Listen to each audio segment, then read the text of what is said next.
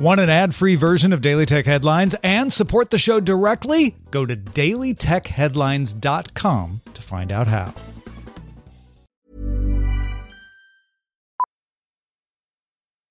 Millions of people have lost weight with personalized plans from Noom. Like Evan, who can't stand salads and still lost 50 pounds. Salads generally for most people are the easy button, right? For me, that wasn't an option. I never really was a salad guy. That's just not who I am. But Noom worked for me. Get your personalized plan today at Noom.com. Real Noom user compensated to provide their story. In 4 weeks, the typical Noom user can expect to lose 1 to 2 pounds per week. Individual results may vary. My business used to be weighed down by the complexities of in-person payments. Then, Stripe Tap to Pay on iPhone came along and changed everything. With Stripe, I streamlined my payment process effortlessly. No more juggling different methods. Just a simple tap on my iPhone and transactions are complete. What's truly remarkable is how Stripe caters to all my customers' preferences. Whether they're using cards, Apple Pay, or other digital wallets, Stripe ensures a smooth checkout experience every time. Setting up Stripe was a breeze, taking just minutes to get up and running. From local markets to global retailers, Stripe helped me expand my reach and grow my business with ease. To learn how Tap to Pay on iPhone and Stripe can help grow your revenue and reach, visit stripe.com/tapiphone. These are the Daily Tech Headlines for Tuesday, February 4th, 2020. I'm Sarah Lane. Shadow, a company affiliated with and funded by Acronym, which is a Democratic digital nonprofit group, was responsible for building the Iowa caucus app that contributed to delays in reporting Monday night's results in the first vote of the party's presidential race, according to sources speaking with the Huffington Post. State campaign finance records show that the Iowa Democratic Party paid Shadow more than $60,000 for website development late last year. A source says those payments were for the app that caucus site leaders were supposed to use to upload the results at their locales. In Alphabet's fourth quarter earnings report, the company revealed that YouTube generated nearly $5 billion in ad revenue in the last 3 months. This is Alphabet's first report with Sundar Pichai at the helm, who took over as CEO of the entire company late last year after co-founders Larry Page and Sergey Brin stepped down from day-to-day duties. Google bought YouTube in 2006 for $1.65 billion, but this is the first time that the company has broken out YouTube ad revenue numbers specifically. Google says that YouTube has more than 20 million subscribers across its premium and music premium offerings, and more than 2 million subscribers to YouTube TV. Alphabet bundles those numbers into its others category, which made up $5.3 billion last quarter and also includes Pixel phones and Google Home speakers. Twitter announced that it identified and shut down what it deemed a large network of fake accounts, as well as many others, quote, located in a wide range of countries that were abusing a bug in Twitter's Android app, letting people submit millions of phone numbers through an official API, which then returned the associated user account. In the EU, connecting a phone number is an opt-in feature, but for the rest of the world, it's opt-out. In a statement, Twitter wrote, quote, we observed a particularly high volume of requests coming from individual IP addresses located within Iran, Israel, and Malaysia. It's possible that some of these IP addresses may have ties to state-sponsored actors.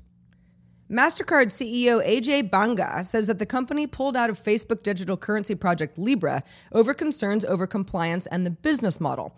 Banga says that the associated entities involved in Libra wouldn't vow to, quote, not do anything that is not fully compliant with local law, and also says, quote, all that, every time you talk to the main proponents of Libra, I said, would you put that in writing? They wouldn't.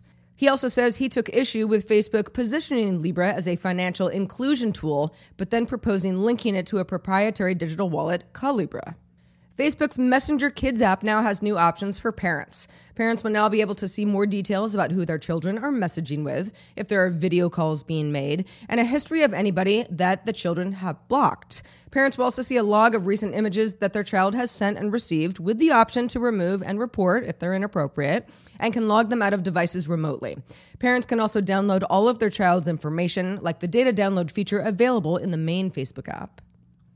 The semiconductor industry suffered its worst annual slump in almost 2 decades in 2019, according to the Semiconductor Industry Association, saying Monday in a statement that revenue fell 12% to $412 billion in 2019. That's the biggest drop since 2001. Sales did grow slightly in the fourth quarter from the preceding 3-month period. Memory chip revenue dropped 33% from 2018, led by declines in computer memory. Sales in China fell 8.7%, according to the SIA, and sales in the Americas dropped the most of any region at 24%.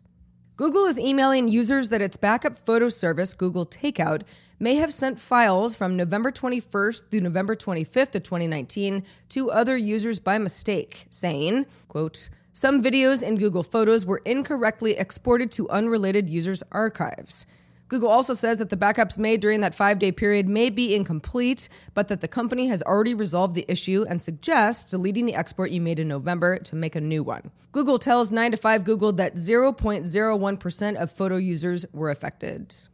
And finally, NVIDIA has begun letting users in North America and Europe sign up for its GeForce Now service starting at $5 per month, while also offering unlimited 1-hour free trials that don't require a credit card. Unlike Google, Sony, and Microsoft's similar offerings, NVIDIA supports Steam, the Epic Games Store, Battle.net, and Uplay, all running in the cloud.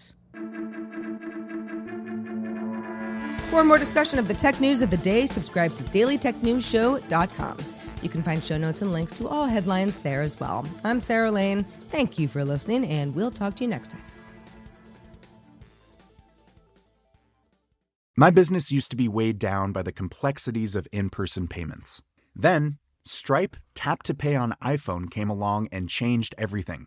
With Stripe, I streamlined my payment process effortlessly. No more juggling different methods. Just a simple tap on my iPhone, and transactions are complete. What's truly remarkable is how Stripe caters to all my customers' preferences. Whether they're using cards, Apple Pay, or other digital wallets, Stripe ensures a smooth checkout experience every time. Setting up Stripe was a breeze, taking just minutes to get up and running. From local markets to global retailers, Stripe helped me expand my reach and grow my business with ease. To learn how Tap to Pay on iPhone and Stripe can help grow your revenue and reach, visit stripe.com/tapiphone.